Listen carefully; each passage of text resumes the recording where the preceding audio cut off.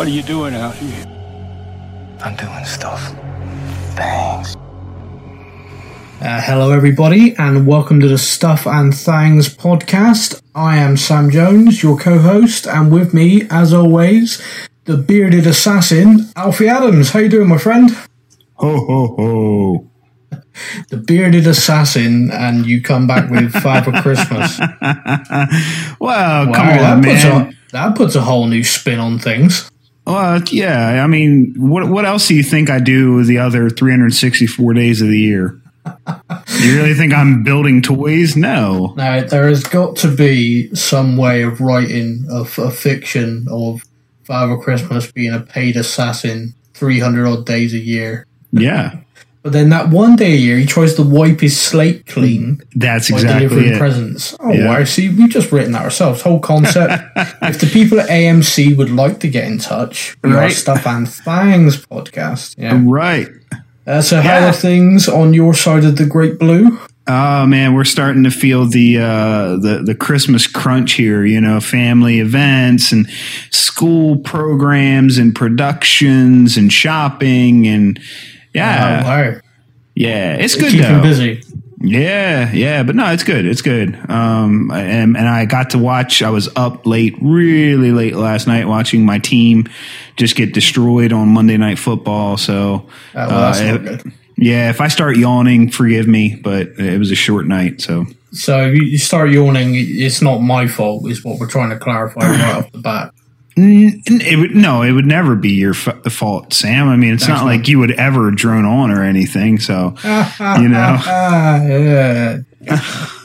Okay, so I mean, this week we're talking episode 8, which is the mid-season finale. Yeah. Can you remember what it was called?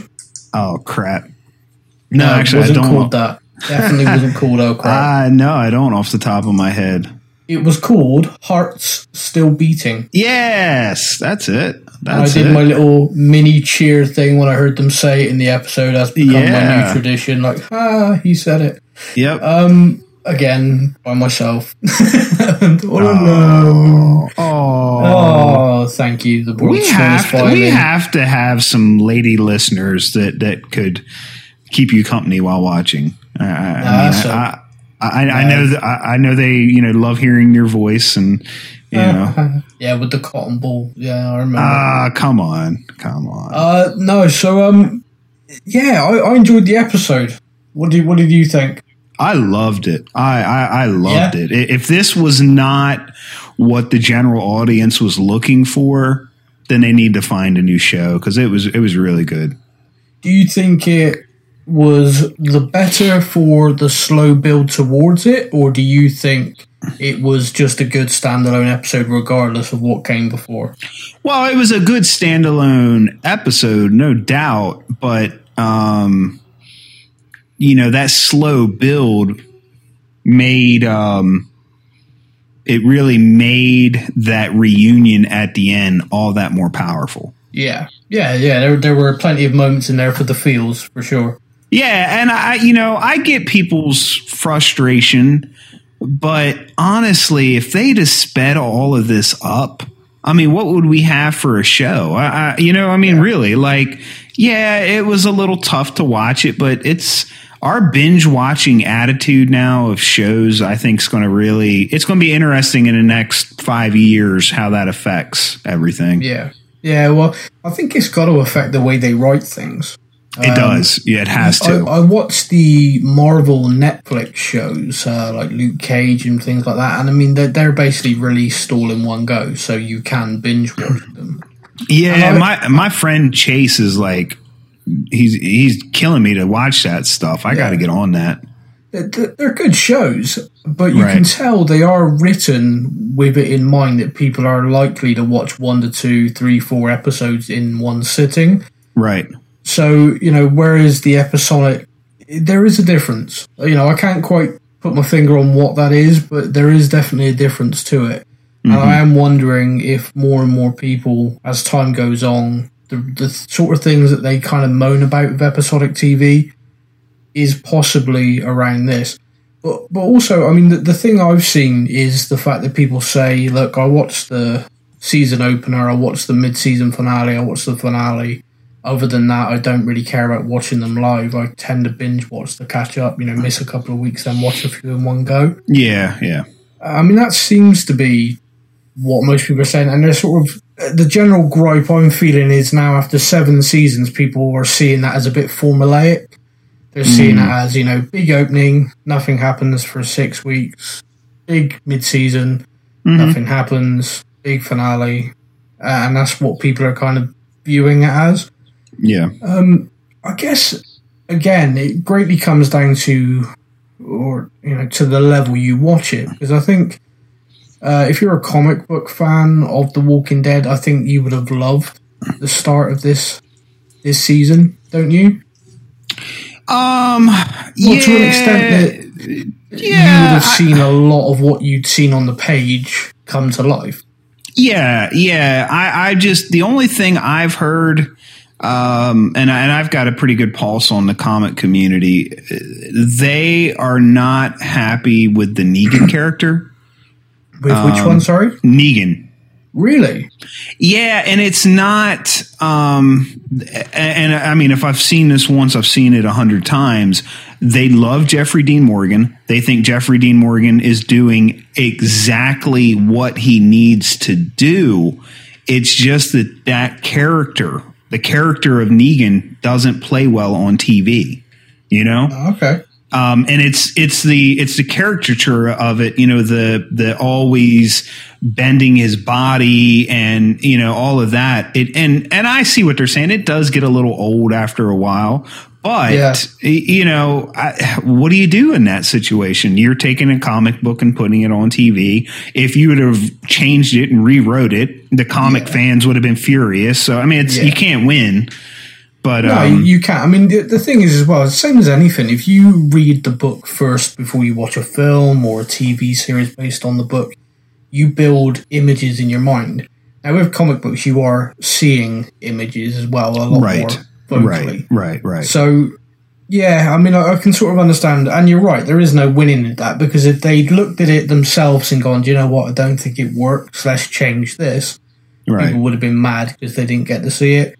Right. Now they're getting to see it, they're making their minds up, they don't think it works, which, the showrunners quite possibly saw themselves but thought, well, we're damned if we do, we're damned if we don't, let's put it in at least at the start and then maybe phase it out. Mm-hmm. Well, we'll see. I think Jeffrey Dean Morgan as Negan is, to me, the big difference in the comics to this, and it's possibly just because when reading the comics, you're reading a comic, and this may sound a little bit daft, like they can be a bit more superhero-y, it's almost like animated. You can almost accept a few more things, and you can kind of get your head around the comedy of what he's doing a little bit more. It's very difficult for me to see the comedy in the lines he's delivering in this sometimes, when he's sat holding a baby and kind of being threatening or something like that. Just seeing it real life, really acted. Some of it I don't think translates. Some of it does. Some of it's very funny. Yeah. But if you're happy, we'll dive into the episode and sort of go through it, because there's obviously quite a bit there. Roll on, my friend.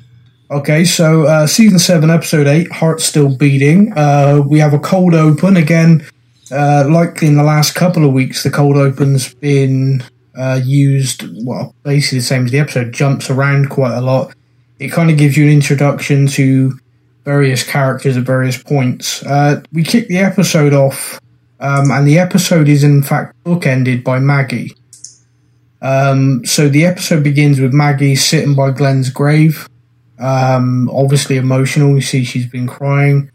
But Maggie, being the very strong character that she is, you see her, suck it up, and she goes and looks like she takes position to be a lookout. The leader of the Hilltop approaches her. He's his usual belligerent self, really, but he does know her name now, and does know Sasha's name now. He makes reference to them helping them a few days ago, so it kind of helps us with the timeline again, that obviously all the episodes we're seeing are all happening as each other are happening. So this, only a few days have passed since the Saviour's left there with Jesus in the back. Right. He's eating an apple. Maggie wants the apple, and a little bit of peer pressure from a member of the community reminding him that she's pregnant, and he throws it up to her. Mm-hmm. She has a little bit of a smile on her face. It's pretty clear straight away in that scene that she is almost, without firing a shot, if you like, kind of taking control there. Or the people are respecting her and are kind of looking at it and going, why are we following this guy? Exactly, yeah. Yeah, no, definitely. They did that really well. Yeah, I really enjoyed that scene. A lot said without things needing to be said, which I always think is a mark of something that's very good. We then jump from there and we see that Negan is he's basically shaving, and it's a scene where he appears to be almost showing Carl how to shave, like acting like his father, which was very strange. And then we see him cooking a meal in Rick's house. Just a very surreal scene. We see Daryl is in his cell and obviously is still probably after what happened last time is in two minds about whether he's going to try to escape or not, or perhaps he's being set up again. Right. I think it was a very good illustration of how beat down he was, and how he wasn't trusting really of anything. Someone's given him this note and told him to go, but he doesn't trust it. He's clearly nervous, but we do see that he moves to the door and is going to escape. Again, we jump again and we're back to Negan. Probably one of the funnier scenes. Negan's sitting down to dinner in Rick's house. Yeah. It's a very surreal scene, really. And it ends with the credits rolling just as Negan says, Carl, pass the rolls. Yeah. Please. Yes. Which is great. We were just talking before we started going through the episode. Jeffrey Dean Morgan is doing a fantastic job. He's killing it, man. Absolutely great. Yeah. Do you think, because we've talked about this over the last few podcasts, about the direction of the Negan character from the comics, do you think in the last two episodes we have seen enough that it is possible they are going to try and follow the same direction? Because a lot of these scenes have almost been, although we know the dark side of the character, we know the brutality of the character, but a lot of the scenes we've almost been getting to see the humour of him as well. So it's almost like, okay, the guy's completely black heart, he's evil, but there is a slightly less evil side, but he is still evil. But they just seem to be trying to show that. Do you think that perhaps they are going to try and go the same direction, or do you think perhaps it's a dipping the toe in the sea? No, I'm becoming more and more convinced every episode that they are going to follow the comics. Yeah.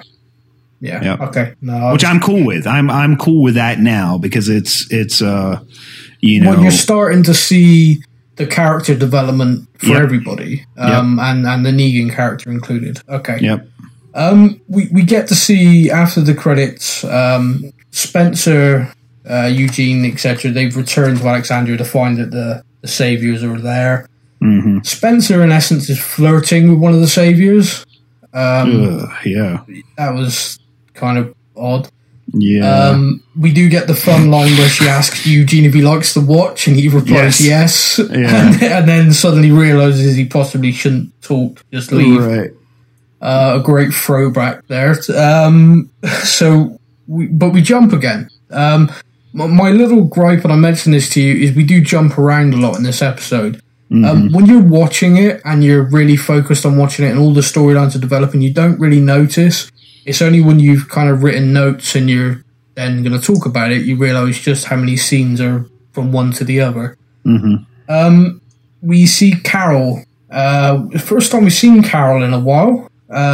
She's in her little cottage. She seems quite settled. She looks out the window to see that Morgan has left what looks like a food parcel for her on the doorstep, and he's walking off. She shouts to him. They have a brief conversation about Morgan. I know you want to be left alone, but I want to make sure you had fresh food. Carol opens the kitchen door to reveal there's a hell of a lot of food already been brought for her. Morgan kind of chuckles to himself and says, Ezekiel's been to see you.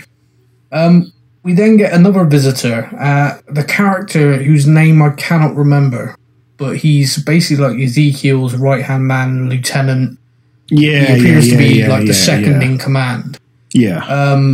He wants to talk to them both. It was kind of neither of them were really expecting him to be there, and he kind of just shows up at the door. We jump from that and we go to catch up with Rick and Aaron. Rick and Aaron are out on a supply run trying to find things for the Saviors. They, as everyone will remember from the last episode, came across what they believe is going to be a supply cache, but it's very well protected. Oh, yeah. This whole scene I thought was great. I thought it was different. I thought it was inventive. There was a moment where I really thought we were going to lose Aaron. Which is great in this show, because I think me and you have talked a few times how we don't really see sudden deaths anymore, and because of that we've become a little bit jaded. We always think people are going to survive, but there was a moment I genuinely thought, oh no, we've lost Aaron, and I quite liked Aaron. Yeah, it was funny during the watch party. When he went down, I think a couple people were like, oh my gosh, Aaron, because first I want to preface this. The Aaron character in this scene, and it's been building up to it, has really stepped up, and I'm really liking the Aaron character. The whole dialogue with, you can stay, no, and all that. It's just, he's really becoming a key character. But when he went down, a couple people were like, oh no. And then someone who doesn't do spoilers, doesn't do any of that, goes, no way, this show doesn't kill people like that anymore. And I was like, oh, dang, okay. Yeah. Well, that's kind of sad. I mean, but at the same time, they were right. So, yeah. And, just to back up to that, how we started the show with, binge watching and everything. Yeah. I think the writers might need to start looking at throwing in some mid-season type stuff, and we're getting so many characters now that I think they could do it, Well, I mean, we're obviously going to get to it at the end, but I mean, we do lose someone I wasn't expecting. One of the key things I want to bring up about the whole scene, Rick and Aaron, but let's keep on. Yes, we kind of had the moment where Aaron goes in and stuff, but I was gripped for the whole thing because it was different. Yep. We didn't see, it wasn't like a herd, it wasn't the sort of things we've seen a few times before. I know it must be really difficult for producers, showrunners, etc., to keep coming up with different. But when it does come up with that, I think it does add a little bit something, and it would be good, like you said a minute ago, to not just reserve stuff like that to mid-season finales and other things. Even if you, just throw some other stuff, because I think even if you don't want to put character deaths in left, right, and center, which makes sense because you'd run out of characters to tell the story. Even if you don't want to do that, you could throw different things in every now and again, which I think the general audience might enjoy, or at least might capture the interest a little bit more. But right. Rick and Aaron, quite importantly, they do make it across. Aaron basically dives under the water and outswims the walkers, which is good. They both make it and have this kind of scene where they both just absolutely crash out on the sort of decking of this sort of barge boat. What is barge boat correct term for that there? Houseboat. Okay. Yeah. Apologies to everyone in the colonies. My fault. But we jump again, and we're with Daryl now, and Daryl has escaped his cell. He is running away. He is sort of charging around. He hears a lot of saviors. I think there's guys having like a poker game or something. And he ducks into a room, and when he's in the room, he sees some clothes. He absolutely goes to town on some peanut butter. Clearly, oh my gosh, not eating a lot. That was quite funny. He gets changed. He angrily smashes a chessboard everywhere. There was significance to that, but I could not think what it was. So I was hoping you could fill me in. Well, I had thought that it was the toy soldier. Yeah. That has showed up since the first encounter between Daryl and Dwight. You know what I mean? Yeah. No, I thought I saw the toy soldier carved toy soldier sitting on the chessboard. But I think you are right. I think that is what it was. So he might have been in Dwight's room, which makes it funny, stealing his own clothes back. Yeah.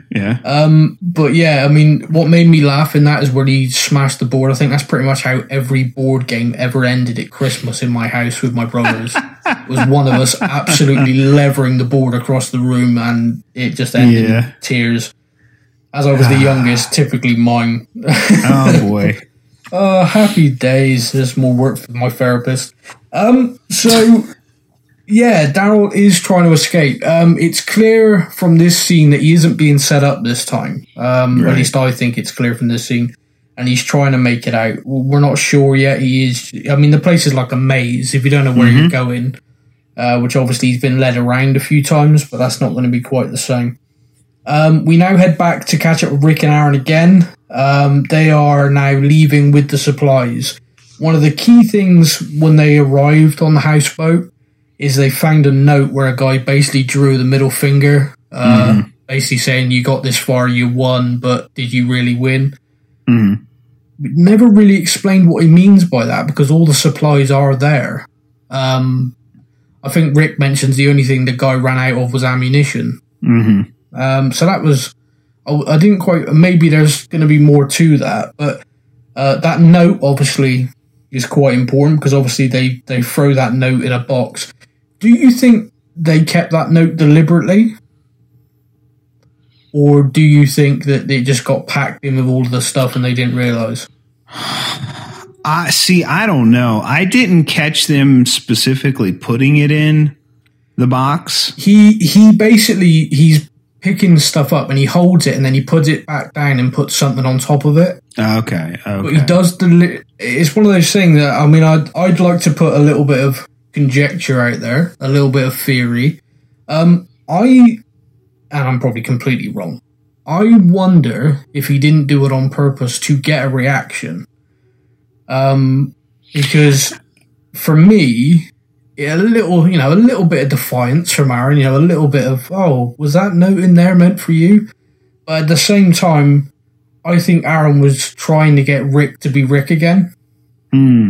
So my little theory is Aaron took that beating, and although everyone's saying Michonne got through to Rick, I actually think it was that beating to Aaron that brought Rick back a little bit. So there you go. That's my thing. Throwing that out there. Well, the only thing, I wouldn't think that they would have known that their supplies would have been immediately gone through when they got back. No, I know you're right. It just for me that would have been a nice way of doing it, but. Probably just thrown in there as an error, and what quite a bad error for poor Aaron. Yeah, but it did allow him to bring back his point of heart still beating and all that stuff. So he did get to say the episode title again, which got the mini cheer from me. Yeah, and I do think that in that scene we do see Rick, like I said, back to himself. So.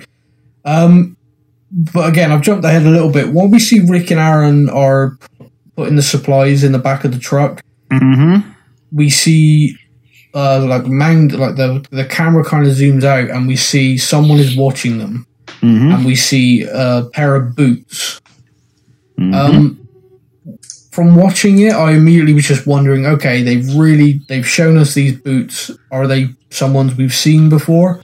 Right. I racked my brain. I couldn't think of anything or anyone, or any other time where emphasis has been put on that. So, wondering who is watching them. Whoever is watching them, we do know follows them. So we'll come back to that.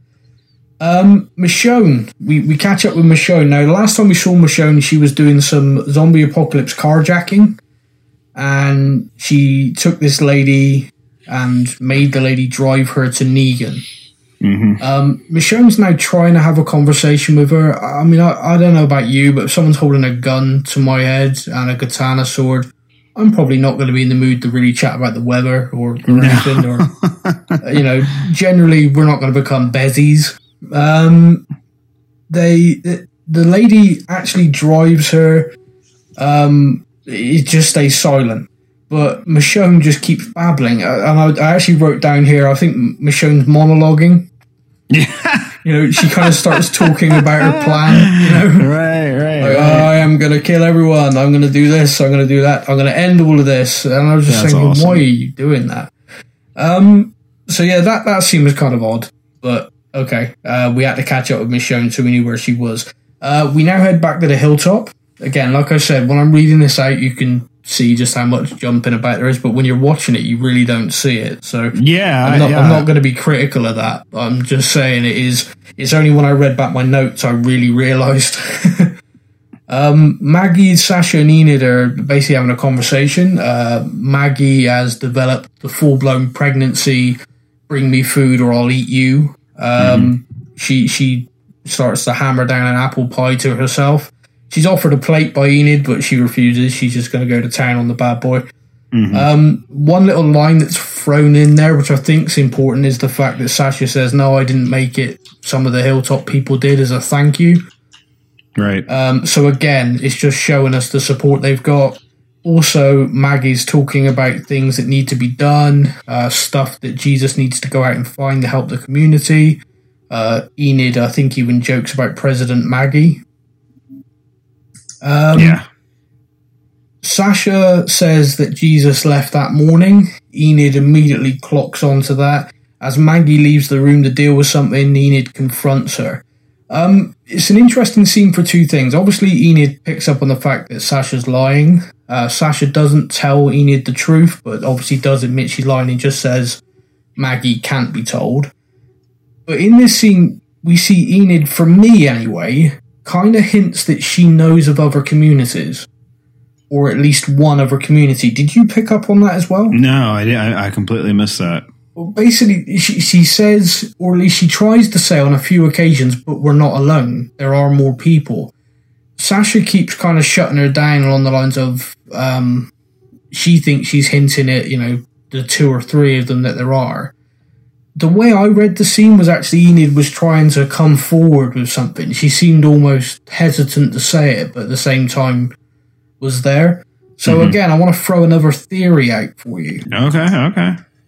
How do you feel about Enid? We know the origin story of Enid, her parents, and then she was on her own for a while, and then she just sort of wound up at Alexandria. I've said for quite some time that I felt there was something more to her. I thought she was a spy for quite a while. I've now conceded she's not. If she turns out to be a spy, then I never conceded it and I was right all along.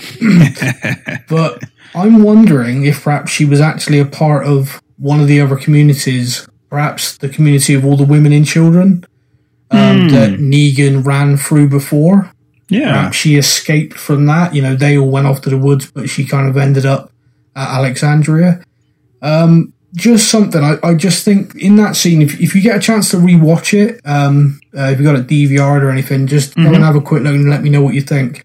Okay. And that goes for anyone listening. We go to Carol and Morgan, and again, I've written question mark. I can't think of the guy's name. I'm going to just refer to him as Ezekiel's lieutenant for now. Yep. Basically, not a Spanish name. No, Ezekiel. No. Lieutenant Dante. No. I've got to stop doing that. Yeah, he's not a bromigo. Okay. So they basically talk about the saviors. Carol and Morgan obviously completely unaware of what's happened back with their own group. When they left, they took out the radar station, but that was kind of the extent they knew or they were about to. He's talking about the fact that Ezekiel made this deal with the saviors, but he knows they're going to go back on it. He doesn't really go into the detail of why he knows. I mean, we know as the audience that he's completely correct. At some point, they'll want more, or something will go wrong, and people are going to get killed. Right. He's probably talking to Carol at the worst possible time. If he'd been talking to season 3 Carol, she'd have gone Rambo and gone over there herself and just started taking saviors out. But right now, Carol's trying to turn over a new leaf. I think trying to find herself. She kind of just wants to be left alone, and she does make that clear on a number of occasions. Yeah, she calls, including right now. Yeah, she called Morgan back. Yeah, and so weird. And then Morgan is obviously, as we know, the kung fu master of walking the earth. Everything is Zen. I will not kill unless I have to, and sometimes I have to, but I don't want to. So again, we got two characters. This poor guy, he's basically hoping that they'll be the strength and talk with him to go to Ezekiel. We get to see him to me, a little bit of a strange scene because it didn't seem to go anywhere, but I'm guessing it was just to show his frustration. He's got like a caravan hidden away in the woods. He goes there, this lieutenant guy, and just basically has a breaks down. He's upset, he's angry, frustrated. He just obviously can see this going badly soon and just wants someone to speak up with him because he's afraid. Yeah. To me, that's all I could take from that scene. Did you pick up anything else? No, that was about it. Other than he has a hideout, and how dumb is it to rip down your sign that makes great camouflage when you go in it to have your breakdown. But, other than that, yeah. I know. So I did write down a question at this point for you. Do you think Carol and Morgan's answer would be different if they knew the fates of Glenn and Abraham?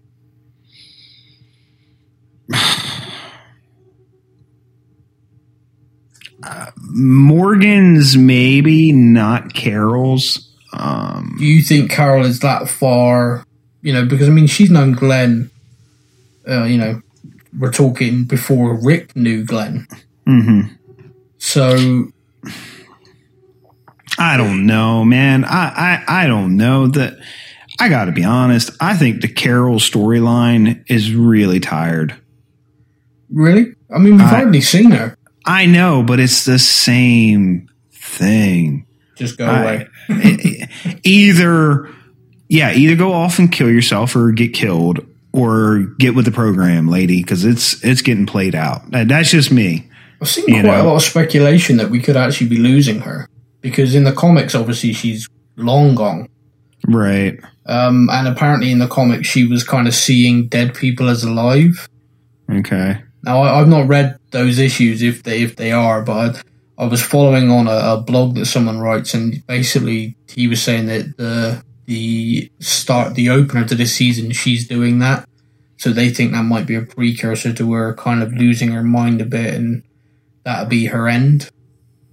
What a crappy send-off if they go that way. Would be a crappy send-off.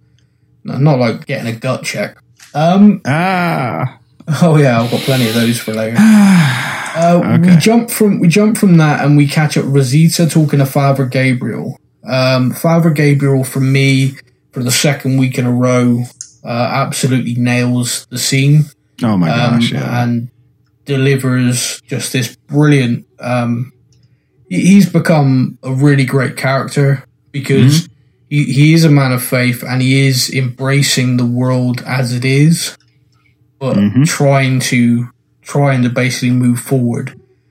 He, out of everybody, ironically, is probably Rick's biggest supporter right now, because I think he's recognized what it's taken for Rick to bow down and to become submissive, and he is, in essence, swallowing his pride and everything, all of his pain, just to keep people safe.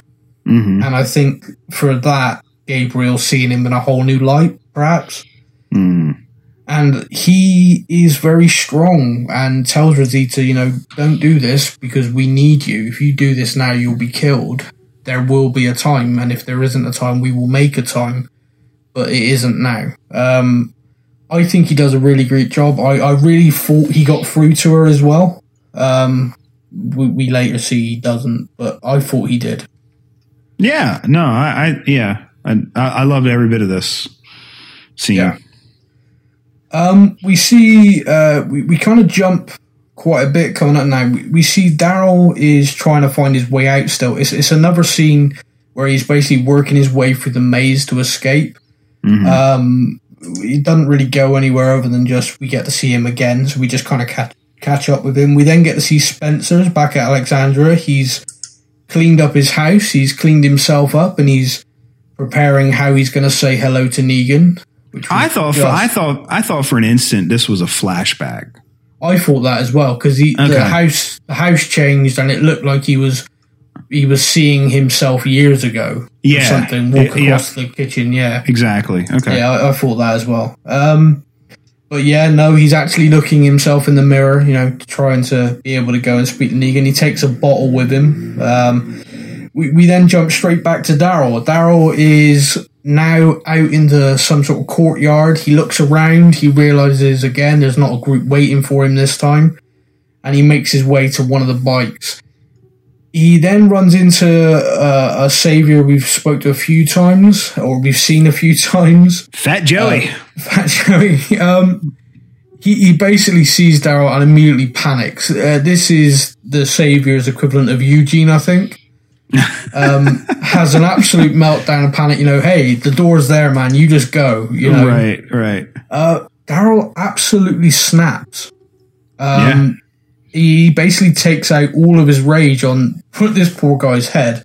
He kills him, smashes him. Awful. Jesus appears. When I say that, I just got this image of Jesus appearing on the guy's shoulder. Like, that was bad, Daryl. Okay. Like the cartoons when we were kids. Yes. Sorry. Jesus appears basically like, Daryl, come on, man. I think in that scene we now know that it's Jesus helping Daryl escape. Is that fair to say? That's correct? I don't know. Or is Jesus just there and runs into Daryl like, hey, I was looking for you? Because, it's evident that Daryl had the key to his motorcycle. Right? And that's true. I thought he found it when he got there. No. I could be wrong. See, I think when he's handed that note at the end of the last episode, and I thought I thought it was his motorcycle key. And if someone had unlocked his door, then... So are you thinking it was Dwight? That's my theory. Okay. It'd be interesting because it's Dwight who's going to absolutely cop for it for him escaping. Mm-hmm. You'd imagine, anyway, unless he's managed to pin it on somebody else. Fat Joey. Yeah, poor guy. Daryl and Jesus jump on a motorbike and mosey on out of town. Now, we've got Michonne again. Michonne's still in the car, and the lady basically parks the car at the top of a hill and what looks to be a big herd of walkers at the bottom of the hill. The woman sort of makes it clear she's not driving her to the Saviors, and she says, I'm Negan. We're all Negan. Mm-hmm. It was a bit of a strange scene. Both of the scenes with Michonne and this woman were a bit strange, but I'm guessing it was just to illustrate even the Saviors are that afraid of Negan. She obviously worked out in her mind, if I drive Michonne to the sanctuary, I'm dead too. Mm-hmm. Do you think that as well? Yeah. It was almost like and the woman basically says to Michonne, you've got the gun, there's a silencer in the glove box. Do it. I never thought that would happen, but it did. Yeah, I didn't at all think that was the direction it was going. Nope. So Michonne just cold as ice kills her and takes the car and drives off. Genuinely didn't see that coming. No. But like I said, it was a strange couple of scenes. I'm guessing it was just, again, to illustrate just how afraid people are of what Negan would do for what he deems as failure. We have Spencer. Rick is returned, obviously. Rick and Aaron are back. We've seen Aaron take this almighty beat down because they find the note with the middle finger and assume that it's them. I don't think they really care. The guys are getting in Rick's face again, and you kind of see again a great performance by Andrew Lincoln where he shows that you still got that look, the Rick Grimes look of stuff's about to happen, but then he backs down, he stops himself, which I thought was brilliant, very well acted. Spencer's talking to Negan. They're having a drink, sitting out on Rick's porch, which is just weird. And they talk about playing pool. He talks about the fact there is a pool table. Negan wants the pool table brought outside because it's such a nice day. And they start having a game of pool. I knew what was coming from the comics, and obviously we've discussed in spoiler sections, we kind of knew what was coming for this. Yeah. I thought it was really well done. Spencer, the actor who played Spencer, did a great job, and I watched him on The Talking Dead, and he even described the character as a complete douche himself, which was kind of good to see. Right. I mean, Spencer was that, he just basically had no backbone, really. He was trying to get Negan to kill Rick. Negan actually sums things up pretty well. I mean, he sums up the fact that Rick is, what was he? I think he uses a line along the lines of, although I like the way you're looking at me much more than I enjoy the sideways look I get from Rick, where, he absolutely hates me. He said, Rick's out there swallowing his pride, swallowing that pain to make sure you're all safe. That's what a leader does. He then does what, as I said earlier, gives Spencer a gut check. He basically says, you've got no guts, and takes a massive knife and rips him open, and Spencer's guts all come out. Negan, of course, then makes it clear, well, I was wrong, there are your guts. Yep. So awesome. He delivers a line. It was great, visually very good, very well acted by all involved. We then see Rosita snap. Rosita Senorita tries to kill Negan. She draws her gun and fires. We hear the shot. Rick is helping. Rick is trying to help Aaron, and he hears the shot, and obviously panic ensues. Rosita actually hits Lucille. Yeah. I mean, that's kind of a very lucky or unlucky shot, depending on your point of view. She's tackled to the ground, and Negan absolutely freaks out, as you probably would if someone tries to shoot you in the face. Again, and suspense of disbelief, in this moment, I genuinely thought perhaps we were going to see someone get Lucille'd. When he the camera angle, when he takes the bat, says, Lucille, give me strength.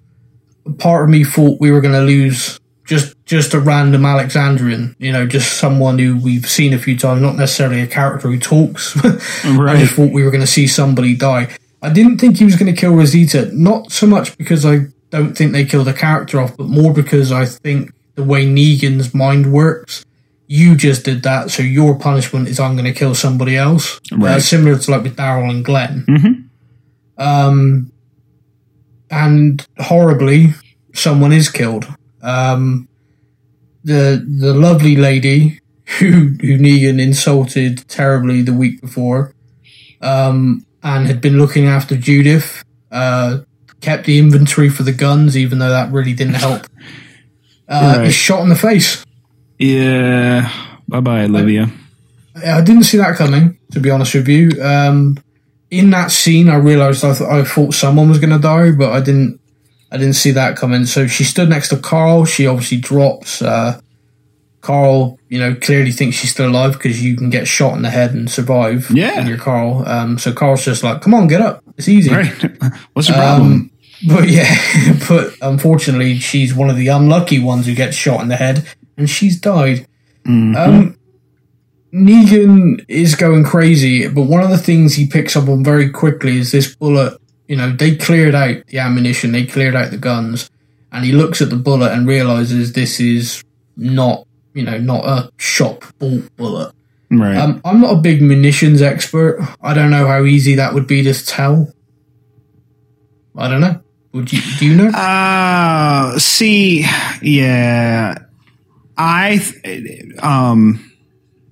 What's the word I'm looking for? Here, a lot of gun enthusiasts basically repack their bullets, for a lack of, but I can't think of the proper term. But you take spent casings, and remake them into a bullet. And I thought that that's what Eugene was doing, was using spent casings. Yeah, exactly. Yeah. And if that's the case, you can't tell because it's been fired. So right, yeah, it originally was a bought casing because to try to make proper ammo. I didn't buy that just from what I know about guns, but I went along with it anyway. No, same as me. I was just, for me, I generally don't know enough about it to know whether you could tell. So, basically Negan wants to know who made the bullet. Rosita tries to take the blame. He's not buying that. She has her face cut as a kind of punishment. He asks again, makes it clear that people are going to, more people are going to be getting killed. Right. He actually keeps going. Eugene steps up, which was, he wasn't the first one though. Who else stepped up? Someone else did. Oh crap! Who was it? Can't think of her name. And she had a whole episode dedicated to her. Tara. Yeah. Basically, she stepped up first, but then immediately Eugene said no. Right. He's shaking, absolutely quivering his boots. He thinks he's going to be killed.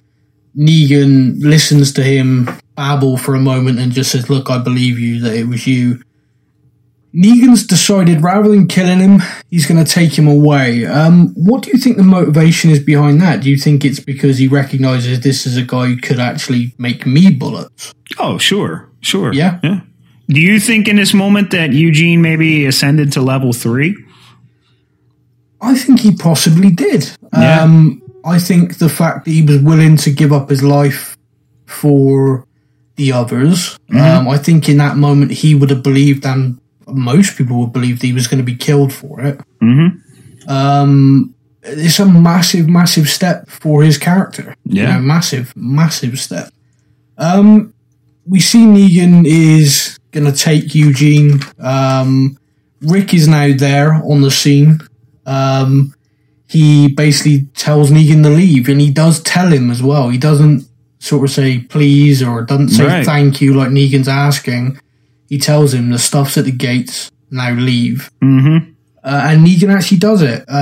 He doesn't hang around much. He does deliver another one of his speeches along the lines of, "You should be thanking me. I've just taken away 2 mouths to feed," and things like that. And one of them looks like they made one hell of a dent. He just can't walk away from dropping a line or two. Negan's leaving. Rick now kills the reanimated Spencer. I think he kills him with a little bit of anger as well. There seemed to be a little bit more in that knife to the head than there usually is for a Walker from Rick. Right. And that's how the scene ends. I think there's a commercial thrown in here, or at least there was here. Yeah, I think so. And when we come back, we have Rick in the cell that Morgan made. Yep. As someone who's read this section of the comics, that was quite poignant for me, where he is. He's got his hatchet, and he's got the note with the middle finger.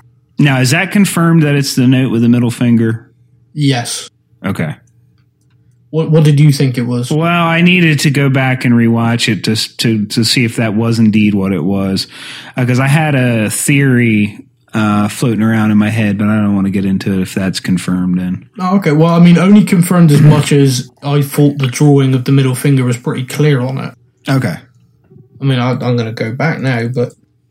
Well, okay. No. The only thing is so with Eugene gone, they can find guns, but they can't find ammo. So what's the solution?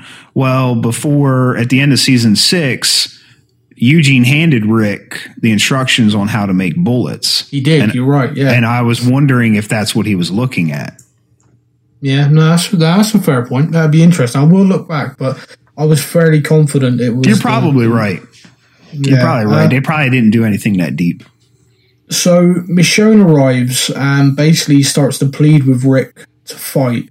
Rick, I think a lot of people were saying that, the Talking Dead, that they think Michonne got through to him. I actually think Rick had already made the decision. I think he had to. I think with Aaron, he had made it.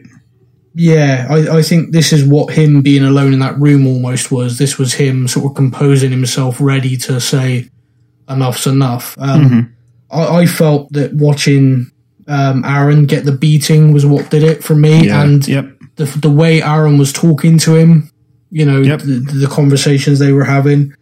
But yeah, Michonne speaks to him and he agrees. You know, he says, yeah, you know, you're right. Yeah, enough's enough. We head back to the hilltop. Now, I said right at the start, we were bookended this episode. Maggie, again, she's sitting by Glenn's grave. She again walks to the top of the tower to be on lookout. This time she has a big smile.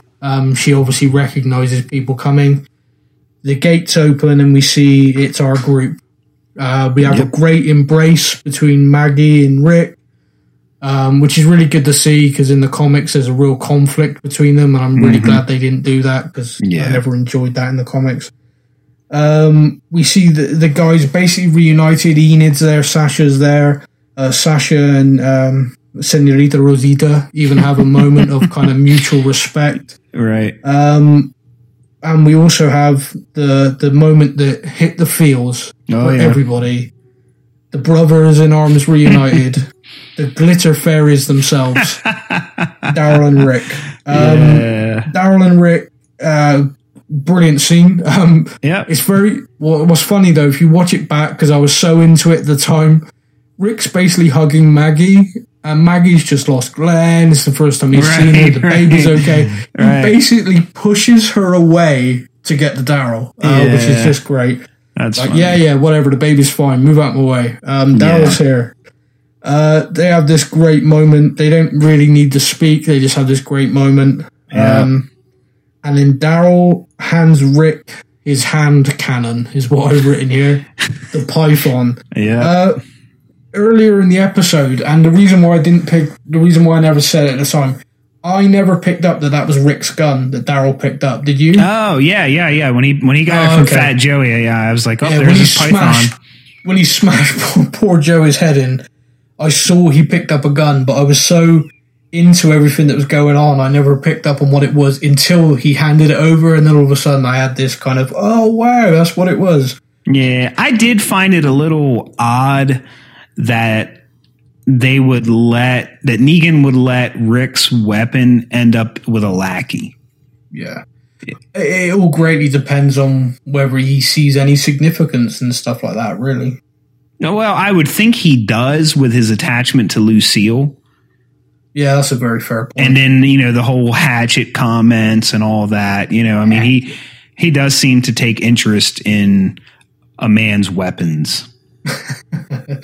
I'm glad you said weapons and plural, because that could have had a different connotation. But just for this scene, it was great. I mean, Daryl handing Rick that gun, and everyone kind of does this collective look at each other. Everyone's kind of taking the breath. The music's, hitting all the right notes, so to speak. And we see Rick holster the weapon, walking towards that. It was kind of like a real, this is Rick Grimes, he is back moment. Right. If I'd almost give out a cheer at that moment, like, finally, here we go. And that's when the credits hit. Yep. So I was going to grab myself a drink, ready to message you my 5-word or less review. Sam. And there was a post-credit scene. Mm-hmm. This guy, again, the one we saw earlier, watching Rick, has followed them back to Alexandria, and we now see him in a tree spying on Father Gabriel. Person. Yeah, that's a very good point. Apologies. This person, because I do think this person walks like a lady. Oh, hey. Yeah. Which I could be really insulting to some guy by doing that, but I'm just going to go with it. Perhaps just the boots are on too tight. But yeah, we see this person jump down from the tree and sort of make their way off. And that's how we end Season 7, Part A. I think the mid-season finale was great. I think it had everything it needed. The one thing I'd say is getting there was a little bit painful at times. But I am delighted that with this episode, we are turning the corner. Yeah. And we can now start to see a different side to everything. You know, a fight back, if you like, or at least a little bit of hope thrown in there with each episode. Yeah. Do you have any theory out there at all for who this person is stalking them? Do you think it's a member of a group we've seen, or perhaps a member of something we've not seen? I have a theory, but I don't want to get into that until the spoiler section. Okay. But just to say, do you think it's from a group we've seen so far, or from something new? I think it's from a new group. Okay. All right, great. Well, in that case, I mean, if you're happy, nothing else to say. I mean, we'll kind of wrap this and then we'll move into the spoiler section. Yeah. No, let's just wrap this up. Subscribe, rate us, review, find us on Facebook, Stuff and Things. We will be taking a Christmas time break. We're going to try to do one episode halfway between the mid-season finale and the return. So sometime in January, we'll do a Q&A listener question episode again. That was a lot of fun. And then we will do another episode before it starts with a look ahead, go over some spoilers, recap, all that good fun stuff. Yeah, that sounds good. I mean, keep to the Facebook page. It's Stuff and Things Podcast.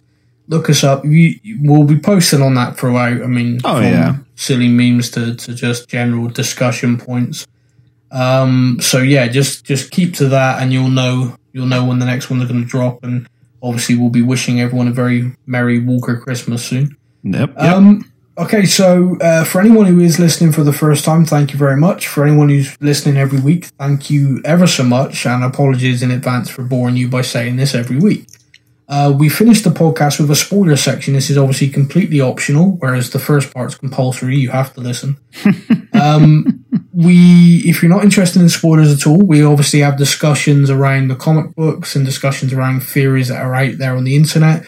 But also we do have various places that we've gone, and they've been pretty accurate, sort of nigh on 99% accurate. So if you're not interested in that at all, then obviously now's the time to switch off. I will take the opportunity to wish you a very Merry Christmas and a Happy New Year. Merry Christmas. And we'll issue the spoiler warning now in 5, 4, 3, 2, 1. We are in the spoiler section. Alfie, what you got? Okay, so the person in the boots is Daryl's other brother, Jim Bob. Nah, just kidding. That'd be great. Yeah, right? Jiminy Bob. Yeah. He's never mentioned him before. Right. Because him and Merle didn't get on. Yeah. No. So the person in the boots, if our longtime listeners, when we did the look ahead and we went through synopsis and some spoilery stuff, we talked about a set that people had captured with a drone that's being filmed at a junkyard. I remember that. That group has been nicknamed by the spoil community the Garbage Pail Kids. So they will now be referred to as the Garbage Pail Kids from here on out. So it's not confirmed, but it's highly believed that the person in the boots is one of the Garbage Pail Kids. And kind of some more connecting the dots that really confirms this. In episode 9, we have Rick and Michonne are out on their own. And then episode 10 is when the Garbage Pail Kids appear. And people that were on set that day were Rick and Michonne and Father Gabriel. And so since the last scene we saw was the boot person spying on Father Gabriel, we assume that he takes them to their headquarters, whether it's voluntarily or kidnapped. We have no idea. But just the way that the filming plays out with people on set, with Father Gabriel suddenly not being with Rick and then suddenly being at the Garbage Pail Kid location, it just the dots connect that's the Garbage Pail Kids. Now the question is, they put out a casting call that was for a guy or a girl. The role was not defined. Oh, okay. So obviously not a comic book character. Well, now, maybe. Okay. So when that scene was shot with the boots, they had not even put this casting call out yet. So that's why there's, no more descriptor than that. But there is a group from the comics that would kind of be around this time, a little later actually, but not enough that they couldn't rework it. That's a small little group of people that the Alexandrians take in, and the leader is a girl named Magna. And there's some people speculating that that this Garbage Pail Kids could be that same group. But that's really speculation. That's not at all. We're talking about the Garbage Pail Kids. I mean, is it a group of kids, or is this just the nickname given to this group? No, it's just a nickname for them being in a junkyard. Did you guys have Garbage Pail Kids over there? Yeah, I remember. Okay. I just wasn't sure if the kids part was relevant to... No, okay. No. All right. Okay, well, I mean, that's interesting because, if that is another new group, potentially, I know even if it's just a small one, then the words Jesus used when he said the Rick right at the start, your world's about to get a lot bigger. Oh, yeah. I mean, that's really proven to be true. Yeah, and I think they're actually painting the saviors to be bigger in the TV show than they were in the comics. Yeah, that does seem, because the preview of 7B, there's even a line from Rick where he basically says, they've got various places, bases, they've got the numbers by a long way. Mm-hmm. They are really big. In every scene where we've got to see, and also the sheer size of the sanctuary. Well, that shot with Michonne and that girl on the top of that hill in the Jeep, where you can't even see the sanctuary yet. No. There's just an intersection that's blocked off, and it was a ton of people there. Yeah. Was that not walkers? I thought that was a herd. Oh, I thought it was like a checkpoint. Oh, okay. Now, I thought it was like a herd wall, like they've done before. Oh, maybe it was. I don't know. I just thought it was a checkpoint. Oh, don't get me wrong, man. You could be completely right. It's just from the distance and the angle, I don't think they showed us clearly what it was. She does say, I'm Negan, they're all Negan. So perhaps you're right. Perhaps it was just a big group of guys. Perhaps it was another Jesus on the roof. That I completely missed, yes. Okay, so from a theory point of view then, that sounds pretty locked down. That sounds pretty much, obviously it's still theory, but it sounds like we're going to be seeing a character from a new group. Hopefully not ridiculously hostile, because that'd suck. Anything else out there at the moment looking ahead, or should we dive into that when we do a show later? Yeah, no, there's not too much else that we haven't talked about it at some point in time. Okay. Yeah, I think we're good, man. Oh, well, in that case, I wish anyone who stayed on for the spoiler section a very Merry Christmas and a Happy New Year. And from myself and Alfie, we will speak to you next year. Feliz Navidad. That's a wrap. Are you coming back soon? I don't know. We need you now more than ever.